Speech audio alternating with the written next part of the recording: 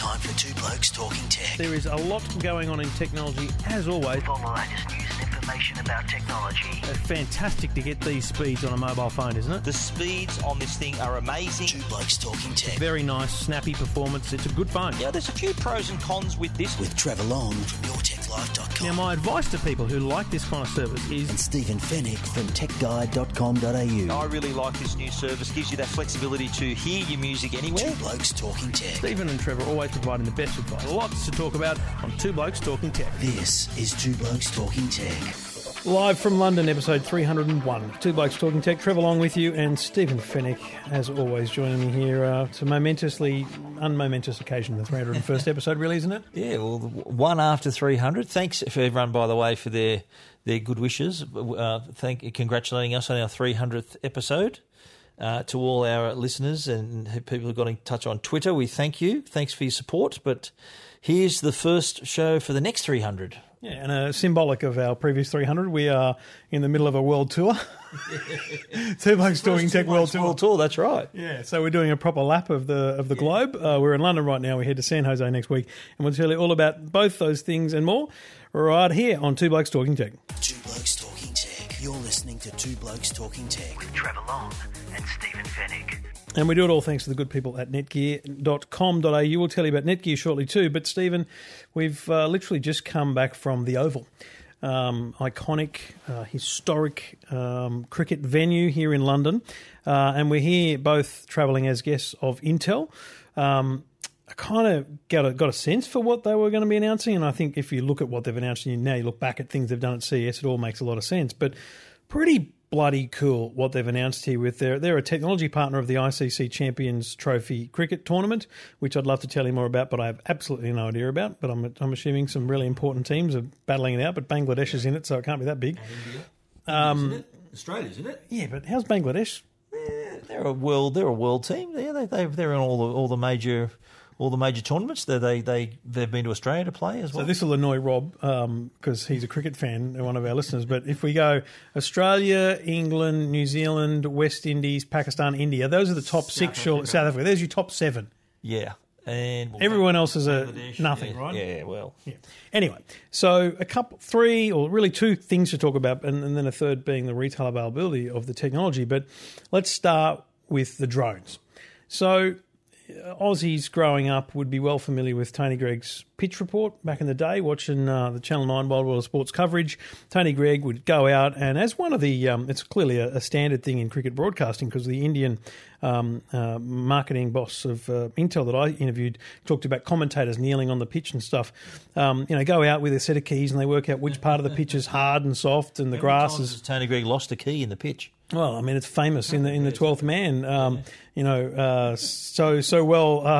Iconic 12th Man sketch with Tony losing his keys and the ball hitting it during the game. But the idea of that, and then plus the weather wall. Remember the weather wall? They'd come out and they talk about the humidity and the player comfort level.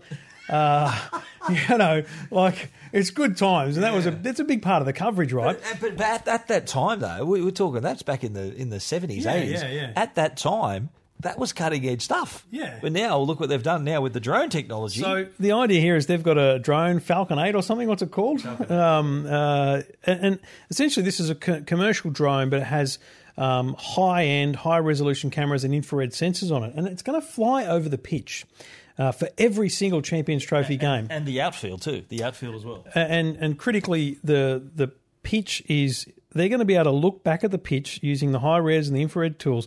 They're going to work out which grass is dead, which is living, where the undulations are. They're going to be able to see basically underneath the surface through the infrared. I don't even understand, but basically they're going to be able to create a pitch report from the flying drone coverage that will show whether it's a seamer's pitch or a spinner's pitch. Yeah. They're going to be able to show any dead spots or green areas that'll be able to be angled at for the bowlers. Yeah. It'll be a really good part of the broadcast coverage in that same way that the weather wall used to be when we were kids growing up. Absolutely, yeah. And I think that what was interesting was that there's still this obviously is going to throw up a lot of information. I think they called it the pitch topography, so the angle of the pitch and all that.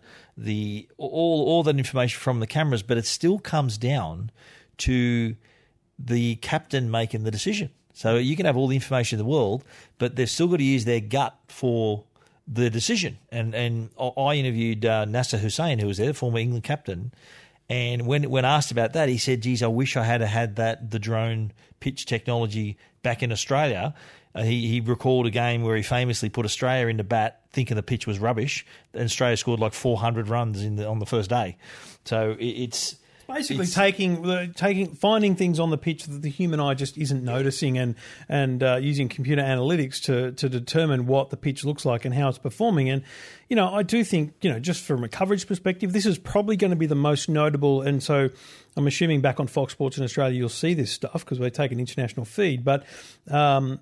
I think this is, of all the Intel stuff announced, this is actually the thing that you'll see most because it's going to be for every game, and it applies to every game from the first match. So that pitch analysis is a critical new advantage, and it's an indication of simple technology, advanced technology, but implemented into the broadcast coverage. And Intel's no stranger to drones either. Do you remember last year at Vivid they had the 100 drones flying about, and Intel also no stranger to injecting that technology and that data layer to sport. Yeah. They mentioned the Winter X Games where they did it in conjunction with ESPN. I think they had sensors in the snowboards and offered not only the athletes themselves the data, but it gave the broadcast another layer as well. And I remember at CES 2 years ago, they had a BMX bike there, and it was the best indication of what they call the Curry sensor, which can basically determine, gyroscopically Curie, whatever Curie. I'm in England, so it's Curry. Madam Curie. I'm in England, mate. Curry's on the mind. The BMX bike, you could tell whether the bike, what angle the bike was on, and all that kind of stuff. So you could basically create a 3D model of the bike after the effect, and that was pretty advanced. And so that's where the next bit comes in, the BAT sensor. Now, BAT sensor is an Intel Curie processor paired with a bunch of other technologies like Bluetooth and storage and things. And it's this tiny thing, I'd say size of a 20-cent piece, maybe 1 centimetre tall, which clips into a holster that sits on the top of the bat handle, right? Yeah. So basically this thing knows where it is in space, and that allows it to determine the angle that it's on. It can determine velocity. So there's like 6 things they're going to be measuring and being able to see in real time. So imagine Dave Warner has just smashed a 6. The commentary team is going to be able to replay it, and then show this kind of virtual overlay of data which shows the angle of the bat, the velocity of the bat, the maximum speed the bat hit, the speed the bat was when at the point of impact with the ball. I mean, the follow-through angle, so many things that are going to add huge data layer to the whole process. So that's the 3D mapping. So from backswing, backlift to stroke, it'll collect data on maximum bat speed impact, back lift angle, time to impact angle, and follow through angle. And what they've said as well is that the perfect stroke, a well stroke shot requires a bat speed of 79.3 kilometres an hour. That's what they said. And even the different angles of the bat when batting against spin, when batting against seam. And it was interesting to hear what Nasser Hussain, his thoughts on it. And he was saying that a lot of batsmen don't know, unless they watch themselves, they don't know that they've got an open bat. They don't know they've got a closed bat or do whatever they're doing. So imagine this information allowing the batsman to not only have more information for themselves and the ways to improve, but then this gives real-time information for the broadcasters too. And I think the question you asked was, how is this going to get from the batsman in the middle of the pitch to the broadcast box? They did say they've got a ultra wide band antennas in the stumps to get it back, which is basically all around the stadium. They have an antenna array which will get the data back. But in terms of what you see in the coverage, this is interesting. It's basically useless in the first few games because what does it mean to us that someone hits at 60 Ks and has an angle of this? But after 10 or 15 games, there'll be comparisons between one player and another, one bat and another, one stroke and another, one 4 and another 4, and you know what I mean? They'll be able to start comparing things. And in 3 or 4 years from now, this stuff will be as commonplace as Snicko and what's the other thing called? Hotspot. There's what's Hawkeye. That stuff is now just standard part of the coverage. But cricket, they described it well. The reason Intel got involved was because cricket it's really a numbers game. There's so much data around it, millions of fans around the world, a world sport where a lot of countries around the world play it. So it was a natural fit for Intel to do it. But I liked one thing that one of them said. I think it was Sandra Lopez, the Intel Sports Group Vice President. She said that data is like oil; it needs to be refined before it's any good, and that's where Intel comes into play to examine everything, to make sense of the data. And she was saying too, some interesting stats she mentioned. She said that by 2020 there'll be 50 billion connected sensors in the world. Connected, and there was another total of 212 just sensors that are out there as well. So, and this is interesting too. She said that every consumer generates 1.5 gig of data per day. So all these sort of wearable technologies, the data, you don't need to be an elite cricketer to sort of have this sort of technology at your disposal. It's available today where you're wearing a Fitbit or you got a smartwatch on. It's collecting information, but it's what you were doing with that data that Intel is demonstrating here with the cricket, or all the different applications for that information that's collected. Then it can be viewed not only for the cricketers' benefit, but also for the audience and the broadcasters. So that was interesting to me, and it was pretty much what I expected to get from Intel on this trip and as a story. But I did not expect, and was pretty impressed, that they have already got this in a commercial sense. This actual thing is a product that will be on sale in August, $150 called BatSense. Now, the company building this have it ready to build. And, mate, I think about this in the way it was displayed to us, but I don't think I've been more impressed by an app and a technology out of the box in a long time. The boss of this company stood there and showed us how it was happening in real time. There was a bloke hitting a ball in a net, and immediately we could see his stroke rate and all those different things. But then he went, but that's just numbers. So then we wanted to turn it into a 3D map. And so you can see this 3D visualization of your stroke. You can twist the player around and see it from every angle. He goes, but that's not good enough. So now you can also use your phone to record video of yourself. But you sit there in the nets for an hour, ball after ball after ball after ball, and you try and watch that back, you've got to scroll through, find it. No. With this app, because it knows when the ball was hit, it clips every single stroke on the video. And then it gets uploaded to the cloud. Then it can be analysed. There's a wagon wheel of your shots. I mean, and you can share it. So you can see how many hit on the onside, the offside. For $150. I mean, this is Christmas present stuff for. And again, Rob, one of our listeners, his kids play cricket, love cricket, right? Yep. Mate, I can see him at 100% being first in line for this thing, putting it on the kid's bat, and then filming them in the nets, filming them at training. And whether it's a dad or whether it's a coach of a school team or a lower grade team or an A grade team, this stuff is sensational, because the idea of saying, you've got a great fast swing, but you slow down on the upstroke or something, I don't know. The conversations that you can have about your swings and the analysis you can do based on the video alone for an app on a $150 product is sensational. Well, bat speed is something you've heard commentators talk about for a long time. Yeah. Now they can actually quantify that. They can say, well, that was 79.3 kilometres an hour, and it was 65 kilometres an hour. Yeah, and so why are your strokes always slower on the fourth ball of the over? I mean, just whatever those weird things are, that's that data analysis point, makes a huge difference. And the company too that brought this technology was Specula, which is a tech startup. They describe themselves as a startup. No doubt with Intel support, they're going to be more than a startup very soon. Yeah. And interestingly, it was an Indian company, Indian CEO, and where it's no secret that cricket in India is absolutely a sport that's adored by literally billions of people. And a lot, even I think one of the Intel representatives is also an Indian gentleman as well. So, and he again has a huge love for the sport. He's an engineer and applies his skills to bringing his engineering skills to cricket. Yeah. I interviewed him. I'll put that in your tech life on Talking Technology this week as well. But you know what? At the very end of the interview, I said to him, I said, mate, growing up in one of the biggest cricket-loving nations in the world, could you imagine working for Intel and releasing a product that had Intel inside written on it that was cricket related? And he said, look, I'll be honest, always dreamed of working for Intel from when he was a kid dabbling with computers, but could never have imagined that Intel Inside, because think about it, mate, we think of Intel Inside as being a processor in a computer. Yeah, right. Pentium 1 or Pentium 2, back in the day, that Intel Inside was a critical thing in their race towards, beating everyone else in the processor race. And now Intel Inside, cricket.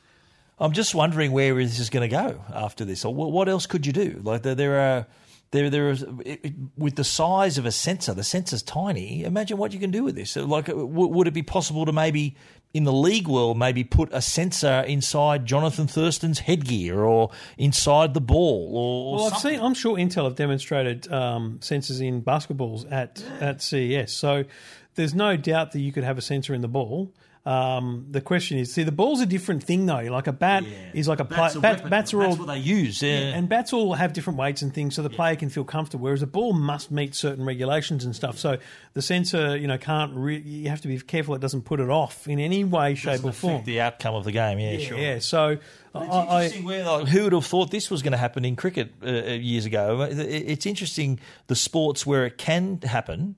Where it's going to go. I already know that of golf, there's a lot of golf sensors you can get now that analyses your swing and all that sort of stuff. Because in America they use these things on baseball and stuff, and we've seen them. Like for 3 or 4 years, they've had these things at CES. And you know more than anyone that like a sport like Formula One has got so many sensors, so much. And again, for the benefit of not only the team but also for the broadcaster too and the viewer.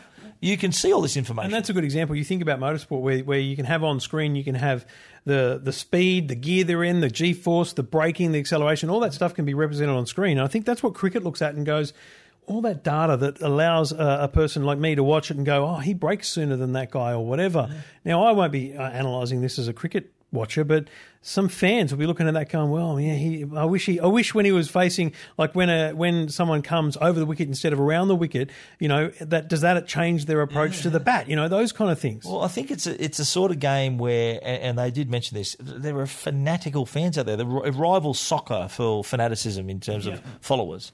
So the beauty of cricket is that there's time between bowls to talk about it. Yeah. It's not like league where it's a fast-paced game and everything's happening, but in cricket, you've got time to chew the data between bowls in the over. So they did say that during the ICC Champions Trophy that every team has been offered the technology. They're under no obligation to use it, they said, but they understand that up to 6 batsmen in some teams may use it. Others maybe 1 or 2. So it'll be interesting to see which teams have it. Of course, we're interested in seeing whether Australia take it on. And we want Dave Warner. Naturally, David Warner, whack it on your bat, son, and tell us how it goes. What's wrong with that? Whack it on your bat. That's what he's going to do, and then he's going to show us his bat speed. Trevor's crying at the moment. I have a feeling the other interesting thing that came out because it's going to be a term, by the way, whack it on your bat. That's going to be how they're going to describe it. Can you stop saying it? Just stop saying it, because I thought you said whacking on your bat. No, anyway, whack on your bat. So, where's that window cleaner? Yeah. So the interesting, I don't know what the room was full of in today. Was it in cricket journos or tech journos from around the world or whatever? It was quite small though.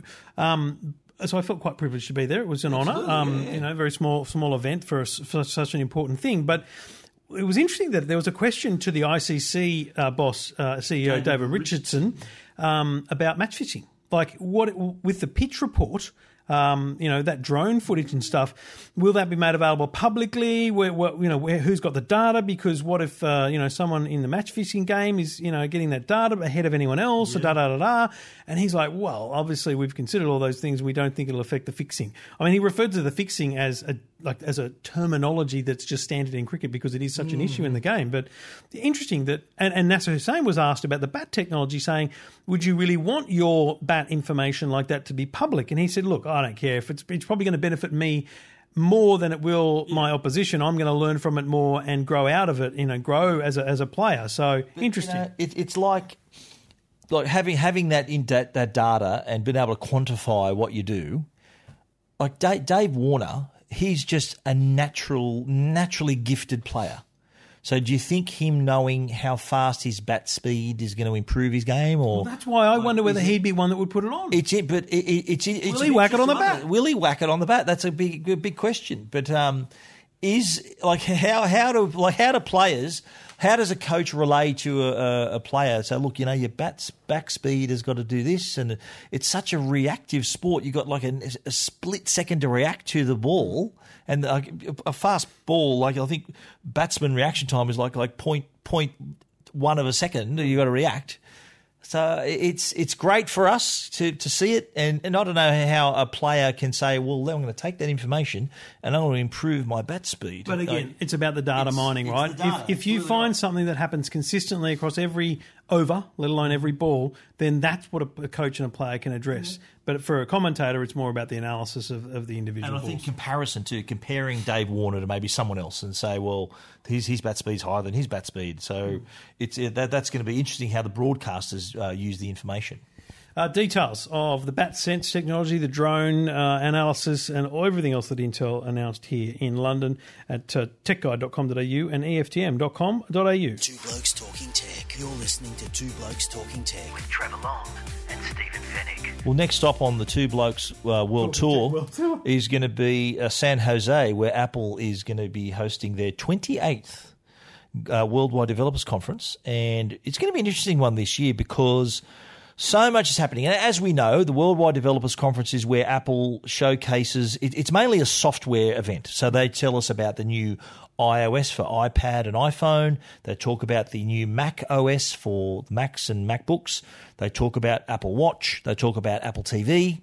And then introduce new features that developers, and this is an event designed for them, how developers can take advantage of these improvements. That's been happening for 28 years, and it's going to happen again this year. But there's been a lot of rumours ahead of this, the conference, to suggest that there may be more than just software revealed at the show. Now, this is purely speculative. This is all the rumours.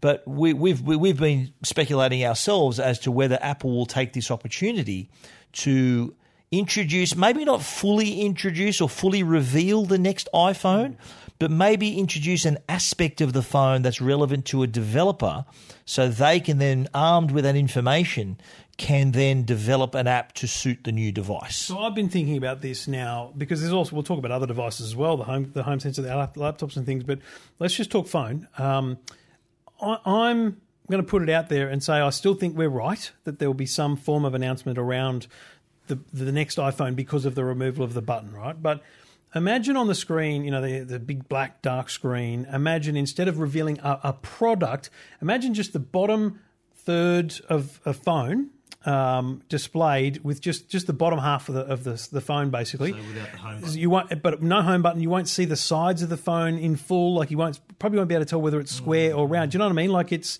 that. It's just that kind of subtle. It's like the screen has just been removed from the phone and shown highlighted. But would Apple do that? Well, like Apple, they have to. If they're removing the home button, they have to tell developers next week. But no, what I'm saying is that for Apple, to me, it's all or nothing.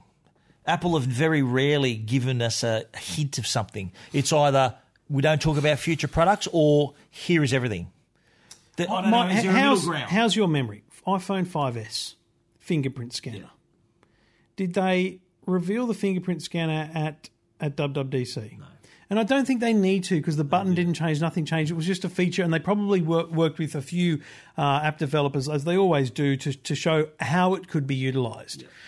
But I just don't think this is like any other change because it's a requirement that by, let's call it end of September, when a phone is available, that, the biggest and most important apps in the world, and we're not just talking Facebook and bloody Twitter, we're talking hundreds of apps in every country, banks and banks are the most important one. I open up the ANZ app and it says use your fingerprint to scan. Yep. Now, if it's not adjusted correctly, I mean, I don't know. I just feel like it has to be known beforehand. And if you look, there's so many rumours ahead of an event like this, and just on the home button and the fingerprint scanner.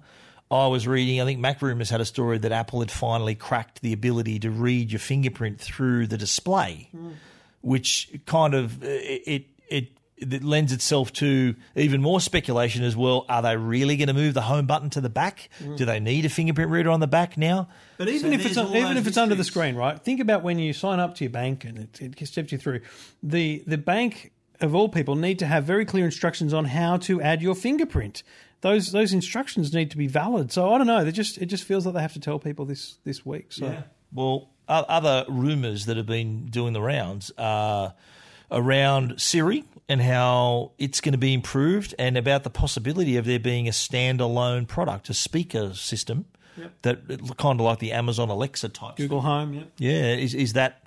That's a guarantee. chance. I think it's a guarantee. Yeah. I think there's no doubt they will unveil a product that you buy for $400. You sit it at home. It's connected to your Wi-Fi network. It is an audio speaker as well as being a voice assistant. It won't have a screen on it, in my view. It'll just be voice interpreted. Because the new Amazon speaker has a screen now. What do they call that? Amazon Home or something? Amazon, we've got too many products.com. But it does have a display on it. Yeah. So, it's... Well, I think that's a lock. I think a Siri Home, whatever you call it. I did wonder, like, do you remember during CS when a lot of the products, especially the appliance side of products, from Samsung and LG and all these other companies, they all were relying on Amazon Alexa.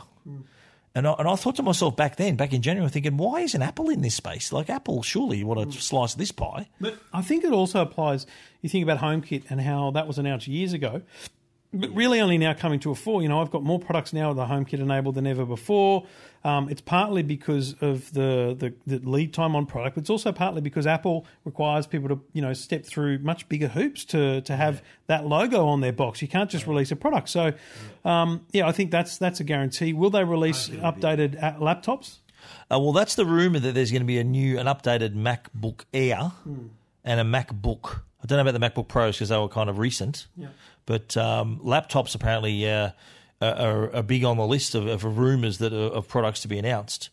But it still all comes back to me. It's iPhone. I'm desperate to know about the new iPhone, and also what they're going to name the new Mac OS. What's the name going to be? Do you think? It's named after a Californian landmark. Could it be Mac OS Disneyland? Maybe. You're an idiot. You've been travelling too long. You need a break. No, it might be Mac OS Universal Studios. What do you think? Mac OS Route 66. Yeah, is that in California? It starts in California. There you have it. Or ends, whichever way you look at it. Or it could be Mac OS Golden Gate Bridge. Why not Mac OS Cupertino? Could be, yeah. We've had Yosemite. Apple Park. That would be stupid. There you go. Well, ladies and gentlemen, Stephen Fennick has left the building. He's emotionally, mentally checked out, clearly. But what are we, like, because Sierra, I think, is the current one, isn't it? So that we've had Yosemite, we've had El Capitan, Mavericks, I think was the first one, Sierra. So they all seem to be national park related, or mostly. I don't know. Death Valley. Death Valley, you think? Yeah. Is that more Nevada? California? Yeah. We need to look in the San Bernardino. Atlas, get our Atlas out. And also, being in San Jose as well, the conference, which is closer to kind of Apple's, literally near Apple's headquarters. I'd love to be able to go have a cruise around Apple Park. Wouldn't you love to see the new campus? I will be disappointed if we don't get at least a drive-by. And you think so? Yeah. Well, apparently the expressway from the airport takes you right past it. Yeah, but, going past it's not the same as going in there. So, so are you imagining Jurassic Park style Jeeps and communication systems to drive us through the park? Yeah, I dream about it every night. Yeah, Jeff Goldblum and it won't happen. Sam Neill. Can you imagine how? It's just Well, Wired magazine, remember, had a story. They were given a tour by Johnny Ive. You know what'll happen here? It'll be one of the blokes, not two. It'll be you. You'll go and I'll get brushed. You think so? You think so? And I don't care. Like you can have every product in the world before me, because unlike you, I don't care. But Stephen hates it when I get stuff before him. I will be filthy, like next level filthy. In fact, there may not be another Two Blokes Talking Tech. Is that right? What if I go to Apple Park without you? Yeah. Well, mate, you know what? Just cool your jets, because I don't think it's going to happen. I think so too. If you look at the schedule, there's not really enough time. The closest we're going to get to it is watching the drone footage on YouTube, which is awesome. That bloke's really nailed it. I still don't think any of it's legal, but oh, no way in the world. But it's. I'm curious to see it, even if we get a glimpse of it, because I think there'd be like 9 million drones above it. It's just the most filmed building or film property with drones ever. I think it'd be. There's really only one bloke doing the drone stuff. There's a few people out there, but I think after he started doing it nice, I reckon Apple approved it. I reckon Apple have let him do it. Yeah, because I've seen plenty of footage where you can see actually where they took off from. They take off from. There's a hotel across on the other side of the expressway. They take off from the hotel car park, and there's even a housing estate right on the edge of the campus on the Apple Park. Because if you look at a map and you imagine a big square, there's a whole corner of it that they didn't buy. Housing, I think it's called the Hamptons Housing Estate or something. So there'd be a few drones maybe taken off from there for some cheeky footage. I'm just going to say one more thing. iMac. It's well overdue. Yeah, true. Mate, it is long overdue for an update. Well, I think what's going to happen is that, and if the rumours are right, that Apple is going to pour everything into the iMac, sort of pull back on the Mac Pro and just load up the iMac to be the ultimate tool, the ultimate desktop production tool for the creatives and the photographers. And mate, you can't tell me they're not frightened of the Surface Studio in looks. Absolutely. That's what I was about to say. Well, there's a lot of, and like I was talking to Jiro, who's on this trip with us, who does a lot of filming and he does a lot of editing. And I said, mate, do you really think a summer photographer or a videographer who's been using a Mac their whole career would switch to Windows? He says, absolutely. The new hardware and the way that Microsoft are creating these products are attracting exactly those people. So it's I think Apple to keep that customer, they've got to do something remarkable with the iMac, definitely. All right, well, we head to Edgbaston at the end of the week to watch Australia and New Zealand in the cricket. Then we hop on a plane, we head to San Francisco and San Jose on the weekend. So next week we'll be at WWDC for Tim Cook and his executive team's announcements of software and other things, and we'll record from there as well. We could, and it could be the world's last episode. It could be the world's first 3 blokes talking tech if Tim Cook agrees to come on the show. Is that fair? Oh, it's 100% fair, but I don't want to break it to you. I haven't put a feeler out. Yeah, well, you never know. You never know your luck. You don't ask, you don't know. So we'll see how we go when we arrive. Yeah, mate, listen. They did say there will be podcasting booths at WWDC. So maybe if we sort of hint that... This from a man who suggested we sit on the bed earlier. The two... So it's been one of those trips, mate. Remember coming through immigration? Yes. I've called you, come through, and the bloke goes, are you together? And I went, when you say together, what do you mean? Hang on, mate. Not in the biblical sense, I think not really in the said. biblical sense. I said, mate, we're travelling together. Not that there's anything wrong with that. Anyway, Two Blokes Talking Tech. WWDC next week. This week we're in London with Intel. Two Blokes Talking Tech. You're listening to Two Blokes Talking Tech with Trevor Long and Stephen Fennick. Well, you already know Arlo by Netgear, the worldwide leader in smart home security and the creator of the world's first 100% wire-free weatherproof HD security camera. Now get to know the new Arlo Pro with even more features, including two-way audio that allows you to talk to your kids, pets or whoever's at the front door right from your smartphone. Arlo Pro has quick charge rechargeable batteries, night vision and live on-demand streaming, and yes, it's still 100% wire-free and weatherproof, so you can easily monitor your entire property inside and out. Arlo Pro takes just a few minutes to set up, so you can check in on your home or business from anywhere using the free Arlo app on your phone, tablet or computer. Know what's happening in real time with advanced motion detection and never miss a moment with free cloud recording for 7 days. Visit arlo.com/au for more info. Arlo, the new Arlo Pro by Netgear. Every angle covered. Two Blokes Talking Tech. You're listening to Two Blokes Talking Tech with Trevor Long and Stephen Fennick. Well, Stephen, CES was now nearly 6 months ago, and the Melbourne Grand Prix was a few months ago. It's been a few months between drinks for Hisense announcements, and to be honest, this is the one I've been waiting for from Hisense, because in Melbourne they announced the Series 8 and Series 9 kind of top-end TVs, ranging in price from $3,000 to $11,000, but finally we have prices for the Series 7 TVs. These are the TVs they had last year, and just the next evolution of them. And this is the TV that gets them that market share. It's a affordable quality, but high quality, affordable price, but high quality product. Excellent pricing again, although we'll start off by saying at the lower level, a little bit more expensive. $200 more expensive for the 50-inch and $500 more expensive for the 55-inch. But the 65 and 75 are the same price as last year. Bit strange, I thought, that one. Yeah, well, Hisense has really had a massive year, and following on from a great 2016, a lot of customers are discovering that Hisense is a brand worthy of their attention. We're talking they're competing against the bigger brands, your Samsungs and LGs and Panasonics and Sonys, and it is really a brand that has earned a very solid reputation amongst customers. I think the biggest thing for customers is seeing that not only do they offer the quality in the store, so that people stand in front of their TVs and think, wow, the quality's there. They're ULED technology, 4K, patents through the roof. They've got all this technology on board, but customers are realising that I don't have to pay thousands of dollars more for a TV that gets me great quality. And one thing that we get asked often is, well, I'm thinking about getting a Hisense, but why is it so much cheaper? What's the catch?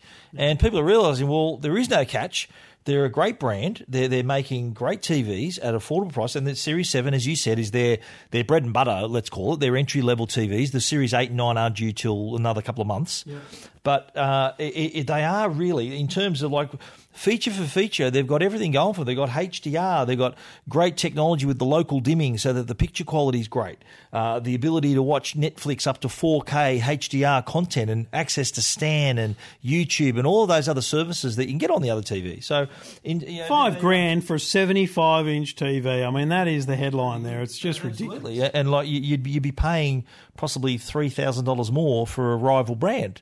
And the feedback that you hear from even our reviews and from customers is that you look at a major brand next to Hisense. Not that Hisense is not now a major brand, but the only difference people can see is just the name on the television. So the picture quality is they're in the same, they're head to head in the same ballpark. But Hisense with great momentum, and I think a lot of the retailers like JB Hi-Fi and Harvey Norman are really supporting them because let's face it, they're selling a ton of TVs through there.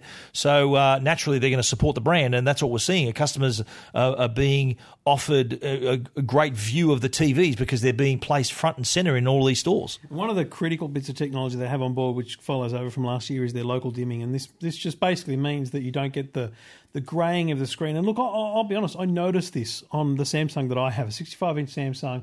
You're watching in complete darkness, black screen comes up and a white word appears on the screen, and it's grey top and bottom of the white word because the lights are projecting down from the top and the bottom to that white bit of pixel. Somehow Hisense have done it so it's not OLED style blacks, but the local dimming means you don't get that greying of the screen around the picture, and that's why I thought it was the best TV last year. That plus the value on price. Their black levels are great. Do you remember that American guy who was talking about all their patents and their technology? Yeah. I forget his name, but Nerdy McNerdy. He was an absolute genius in explaining how the technology worked. And you look at it, and like black levels, something that's really hard to produce in an LED TV. And whether it's obviously the local dimming helps isolate the smoky sort of look to the screen.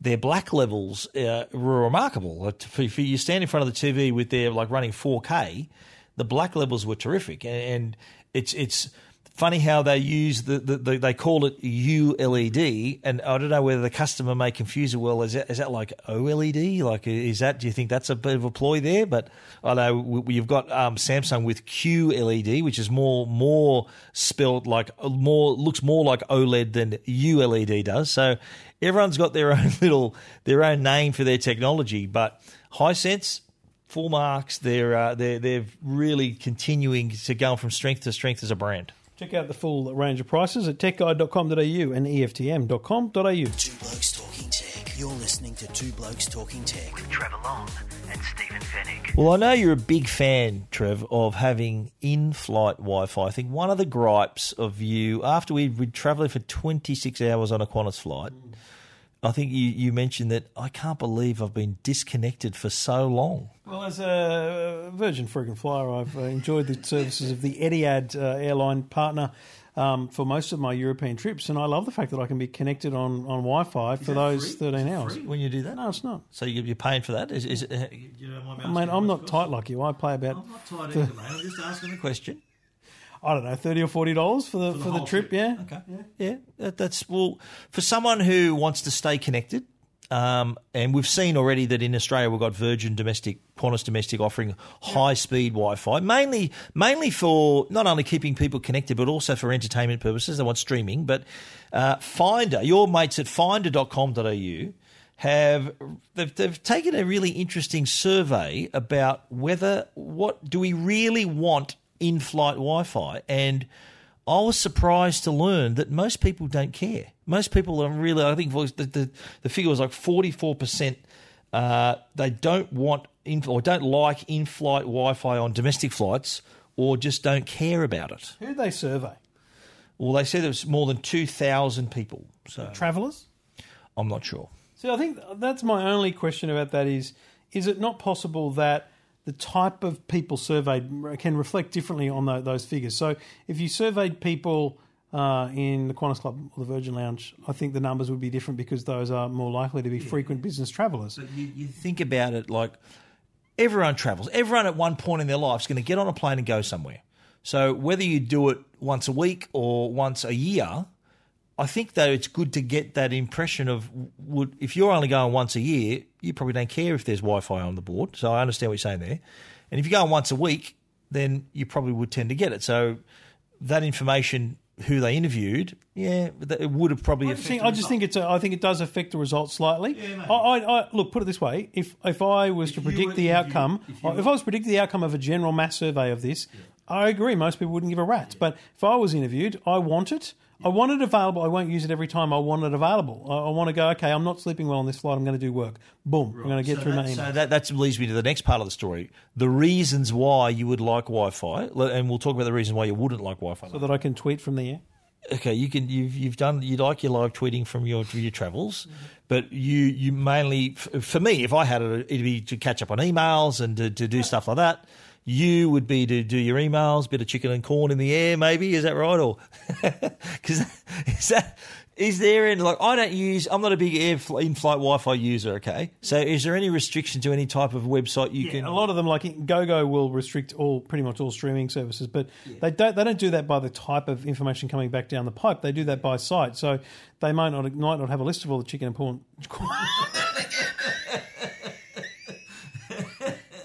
They might not have a list. Well, imagine there might be some spurious one on the lower level. Can you imagine this scenario where there's a bloke on the flight, he's feeling a little bit toey, he's thinking, well, I'm gonna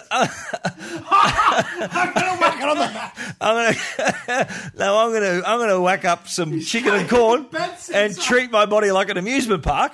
So, I'm out. Not gonna happen. I'm out of the contest. Not gonna happen. No. But no. Back to the sort of the conversation. In all seriousness now, okay, let's get serious. You would use it for work. I would use it for the same thing. Others would use it more for entertainment. They might want a stream service if it's fast enough.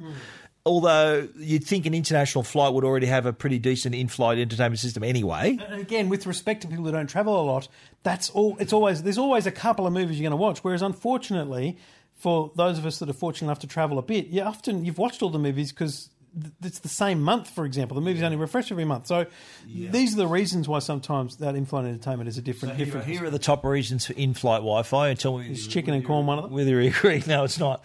To stay entertained with my own movies and TV shows. So for Netflix, but you can download it offline. Scoop, people. Thank you. To keep in touch with friends and family via social media. So how many times have you seen, I sent this Facebook status from the air? What about the attitude to you? What about your attitude towards people? You've done that. Well, I live tweeted Star Wars. Yeah, I know. That was that. I bet all your followers are still recovering from that one. They would have loved that. Because it was such a crap movie. Yeah, don't you dare go there, mate. Get more work done, yes. Have the chance to Skype, voice call friends and family. Oh, what a load of rubbish. The last thing you'd want is some gibberer next to you just chatting to someone on the ground on their phone. Wouldn't that be the most annoying thing in the world? Hearing people on their phone. It's bad enough on a train hearing that rubbish. Imagine that on a flight. Mate, I'd chew my own arm. A good friend of the show, Rachel Corbett, tweeted the other day. I won't be able to find it now, but she tweeted just yesterday or the day before. Is there anything more annoying than a bloke on a plane sitting next to you watching a TV show on his tablet without headphones on? Please. They say don't judge a book by its cover, but I'm pretty confident a guy who watches videos on a plane with no headphones is a dickhead.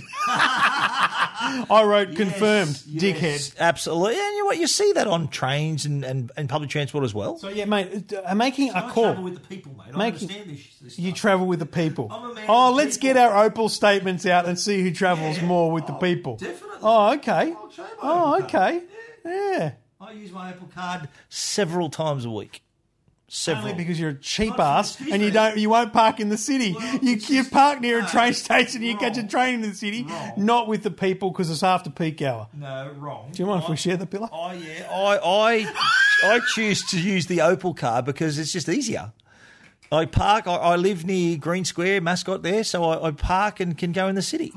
So you're the one who goes and after you just park in all the parking stations around the place. Yeah, mate, absolutely. That's terrific. But I do use my Opal card a fair bit, and I do observe people listening to their videos. Ariana Grande before. There you have it. I'm a big fan of her work. Okay, now top reasons against the Wi-Fi. Oh, okay. I prefer to stay disconnected. Oh, wow. No, but don't you think though? There's some people, even the people who travel a lot. There would be some in that, and I've got to admit, I'm a bit like this too. You think, yeah, you need to have some peace and quiet. You're going to have time to not be connected, to be offline for a little bit. That's why I requested sitting many rows away from you on the flight out. Is that right? It's because you wanted to be connected and I didn't. I just wanted to be away from you. Worried about it being used with ill intentions. I think this is where the chicken and corn might come in. The ill intentions. I'll have to listen to other people on the phone. Yep, that'll be a dislike. I'll have to work on the flight. And in brackets, when travelling for work. So you've got to work on the flight when you're travelling for work. You poor dear, you're at work. Yeah, there you have it. So I'm just outlining the reasons against it. What do you think? I know you're a big fan of it. I'm a bit 50-50. I think if it's a long flight, I'd say, yeah, give me Wi-Fi. I'll be able to do some work and get a few things done. Bag me for being a virgin, like a frequent flyer. Yeah. I challenge you on your next European trip to request an Etihad flight. Okay. Yep, and I want you to experience the in-flight Wi-Fi. I've flown Etihad before, but I'm a Qantas frequent flyer. All right, I'll put that out there. And I'm wondering when Qantas are going to have the same attitude to Wi-Fi as they have on domestic. They made a big deal about having domestic connectivity. They've only got 12 A380s to fit. It wouldn't take long. Exactly right. But it's within Australia. They've got a bit more control and they can see what's on offer. But then once you go out of Australia, what are their options then? Who do they deal with? Have they got relationships with all these other companies? So that's the issue there. I'm happy to use it on a Qantas flight. I think they trialled it. I think I'm talking like six years ago, like 5 years ago, and it was terrible. It was slow and expensive, and it just went nowhere. So if they want to be fair dinkum about it, then do it. Go big or go home. Do it right or don't do it at all. All right, Two Blokes Talking Tech. We'd be interested in your views on that. Hit us up on Twitter at Trevor Long and at Stephen Fennick. Two Blokes Talking Tech. You're listening to Two Blokes Talking Tech with Trevor Long and Stephen Fennick. Well, I managed to get a hold of a copy of the terms and conditions for the updated Foxtel Play service. Foxtel Play is being relaunched next week. I think there's an announcement while we're away on the 5th, I think it is. And I think the new service comes into play on the 7th of June. And there's two key words that I found in the terms and conditions: HD and Chromecast. So it actually references HD in the sense that, because Foxtel Plays can be pre-installed on some devices, like some smart TVs, you can get it on Xbox or whatever. It references basically that if you've got an older TV or older equipment, you might not be able to get the HD service.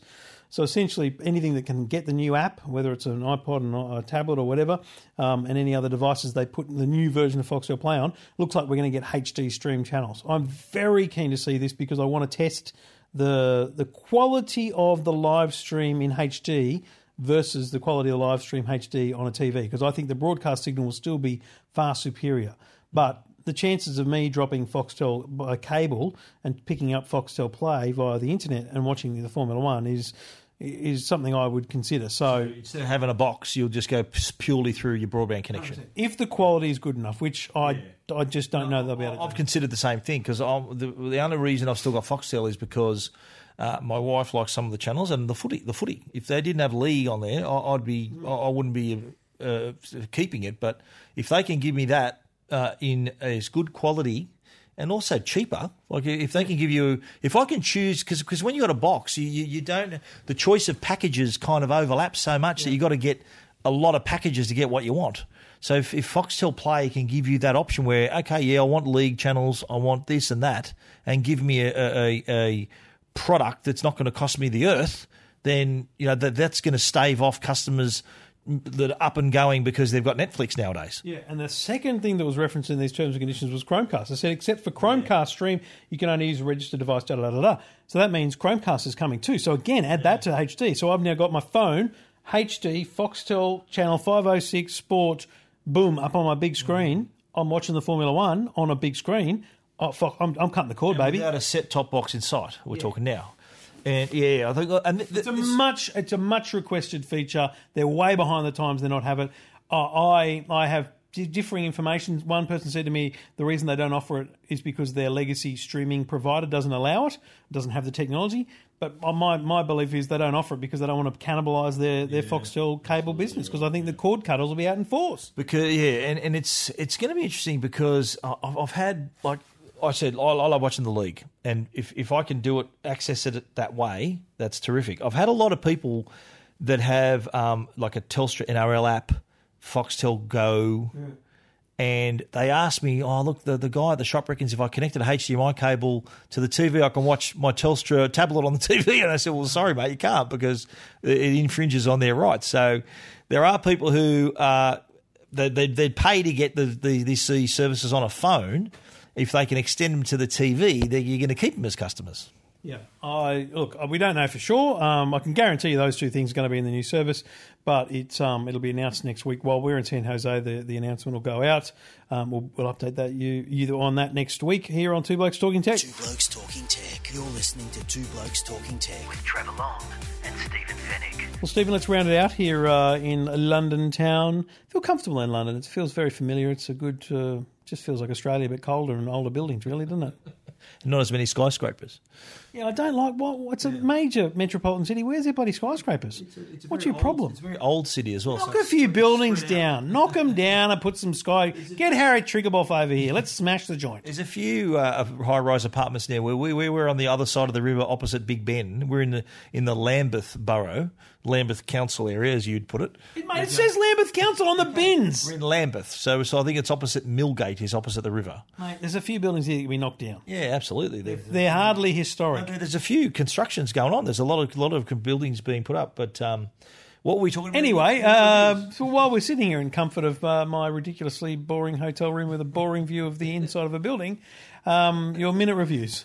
Well, the Huawei P10 and P10 Plus, yes, they were announced back in Barcelona in February, but they are now on sale, and I've reviewed them on Tech Guide. And I've got to say, if you are interested in photography, if you love taking photos with your phone, and who doesn't, these are excellent smartphones. And I go so far as to say is that you could probably describe this as a camera that makes phone calls rather than that are just a smartphone with a good camera, because you've got that dual lens system developed in conjunction with Leica.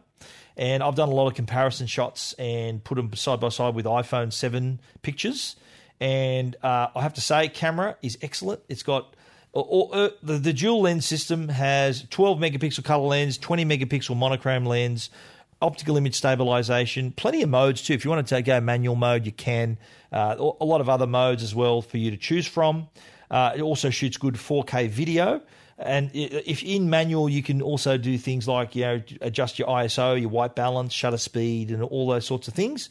Panorama shots, night shots. Very good low light camera as well. So in low light situations, it does really do a good job and gets a lot of light out of the image. Far too many photos of you on that story. There's a selfie mode as well that comes with it offers that bokeh effect. So if you take a selfie, you can actually blur your background and have yourself in focus in the foreground. But you can turn that off if you want to have, because half the time of a selfie, the stuff that's in the background is what you want to get in the picture as well. Sure. So you can turn that feature off. In this case, it's a statue of Captain Cook, which he is out of focus in my Huawei shot, but in focus in my iPhone shot. Bottom line, great camera, the design of the phone. It does look a lot like the iPhone. It's like I've got a picture of the iPhone 7 next to the other P10, and you'll see that it is very, very similar in design to the two products there, especially from the back. You're showing it to me like I haven't seen the products. There you have it. Also, pink phone too, very nice. This is the P10 Plus has a 5.5 inch display, and the P10 has a 5.2 or 5.1 inch display. So if you do like smaller devices and you've got smaller hands like Trevor does, you can go the P10. P10 Plus is for the big boys and big girls out there who like the big phones. And whack it on the bat, that's right. The P10 Plus, is the P10 is $899. P10 Plus is $1,099. One other little thing though, and you've used the P10 a fair bit though. One last thing, it's got a very smudgy screen. Have you noticed this? It doesn't seem to have that same. I think they call it an oleophobic coating or something. The iPhones, and every phone has a coating, and you can, if you go onto your iPhone and rub your finger along the screen, it doesn't leave a smudge. If you go to the P10 and P10 Plus, it's a fingerprint magnet, like more than usual. I think there's a coating that's not quite there. It's not there on the phone for some reason. Anyway, I thought that was worth noting as well. P10 Plus. My only issue was the fingerprint scanner. We've discussed this before. I didn't like the placement of it, and I think it was a backwards step. They went from the back to the front. Yeah, and by default, it doesn't do what a fingerprint scanner should do, which is a home button and things like that. I know you can change it in the settings, but it doesn't. But it does. The average user takes it out of the box, goes, "What the hell is this button for?" Like, it doesn't work. So it's a bit strange. I think that was a very backwards move for them. I did note that in my review, but just that you can change the functionality, but imagine having the space of a larger screen without the home button on the front. Yeah, exactly. Two Blokes Talking Tech. Two Blokes Talking Tech. You're listening to Two Blokes Talking Tech with Trevor Long and Stephen Fennick. And yet another 360-degree camera. Yeah, but this is from Garmin. Garmin's they've had their Verb cameras in the market for a while, and these are like your GoPros, but with a What do you reckon they call it, Verb?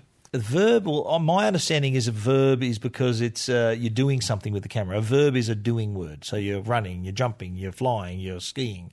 That's a verb. So the Verb camera means you're going to use it while you're doing something.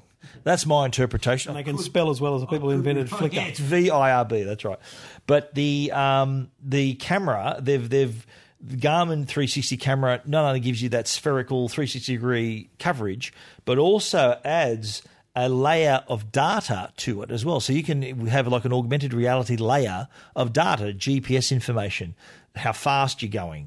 All this info can be overlaid on the 360-degree image or video that you're taking. So it can shoot. It shoots in 4K, so it actually shoots 5.7K out of each lens, and then when it stitches it together, the result is a 4K, 30 frames per second. You can also have a single shot. That's actually a 360-degree shot. I think that's like a 15-megapixel picture. But like a GoPro, you can attach it to various things, whether you're skiing or swimming or whatever you happen to be doing. There's also a display on board that so even in bright sunlight, you can easily access it. It's also got voice command too, so you can just say start recording, stop recording. So in the middle of what you're doing, it's pretty much a hands-off operation if you want to take your footage. The Verb is not cheap though; it's $1,099. But it offers that added layer for the data. I think for people who they want to know how fast they were going, they want to know their GPS location, they want to know all these analytics, they can access that. It's also got Wi-Fi, Bluetooth, NFC for one-tap connection. It's got a companion app as well and a desktop app that allows for easier sharing and editing of your videos as well. But $1,099 for serious users only. Yes, that's a spot-on thing. techguide.com.au for the full review. Two Blokes Talking Tech. You're listening to Two Blokes Talking Tech with Trevor Long and Stephen Fennick. Right, well, Stephen, time to rest up and get ourselves ready for a week of cricket. We're only going to one game, but we've got to change cities before we do that. We're going to Birmingham to go to the Edgbaston ground to watch Australia and New Zealand at the end of the week. And we hope the rain holds off. And we also hope that David Warner whacks it on the bat. He gets the sensor on the bat and shows us his bat swing speed, his bat angles, and all of that information. Hashtag whack it on the bat. And if Stephen appears on Media Watch because of this podcast, we'll just bring back the put out your bats for Stephen. Whack put your bats in. Bat. Come on, whack it on your bat. That's a good hashtag. Whack it on your bat, and it's whack it on your bat. Okay, remember that spelling, despite what Trevor's insinuating over there. I look forward to those hashtags hitting us. In fact, you know what? If you're a young person like my son Jackson, who's listening, hi buddy, don't Google that. Does he really? Okay. Does he listen to us every week? Oh, he said to me the other day. Does he say anything? What does he say about Uncle Steve? What does he say? He's never mentioned him, mate. I'll be honest. Right? Is that it? He fast forwards. He goes me the other day. He goes, "Hey, Dad, remember you were on the radio talking about Facebook and how they've got some things that challenges things they're doing." He goes, very similar interview on Your Tech Life. I went, mate, I replayed it. So he's savvy. He's pegged me. Right. Yeah. Anyway, no, he listens to everything. He listens every night to podcasts. He's only got 3 podcasts in his app: Your Tech Life, Two Blokes Talking Tech, and Talking Technology. And every night he listens for an hour. Sick of your voice yet, or mate? I'm a great dad. Wait till he's a teenager. He'll think the last thing you want to hear is my dad's voice. I think he has some dislike for me now and then, but deep down, there's sometimes I do the wrong thing, and I'm not. Everyone makes mistakes, but What happened? What happened? This has become the Two Blokes confessional now. It's all good. Is everything all right, mate? He's fine. He's fine. Of a dad like myself, I'm a dad as well. No, you're a granddad yet? No, I'm not a granddad, you dickhead. Got him, yes! Wow. Those following us both on Twitter will know that Stephen has now overreacted twice in 1 week. Anyway, how are those Rabbitohs going? Anyway, and then we should say, go Queensland! Yeah, good luck with that. And, I really appreciated your comment at the end of the Souths game last week. That was right, just at the right time you sent that. And anyone who follows us on Twitter, have a look at my reaction and give me a like for that one if you could, please. Yeah. And if Jackson, don't search Uncle Steve on Twitter. He said a naughty word. Two Blokes Talking Tech. Go Queensland. We'll be back next week in San Jose for WWDC. And go the Blues, by the way. Two Blokes Talking Tech. You're listening to Two Blokes Talking Tech with Trevor Long and Stephen Fennick.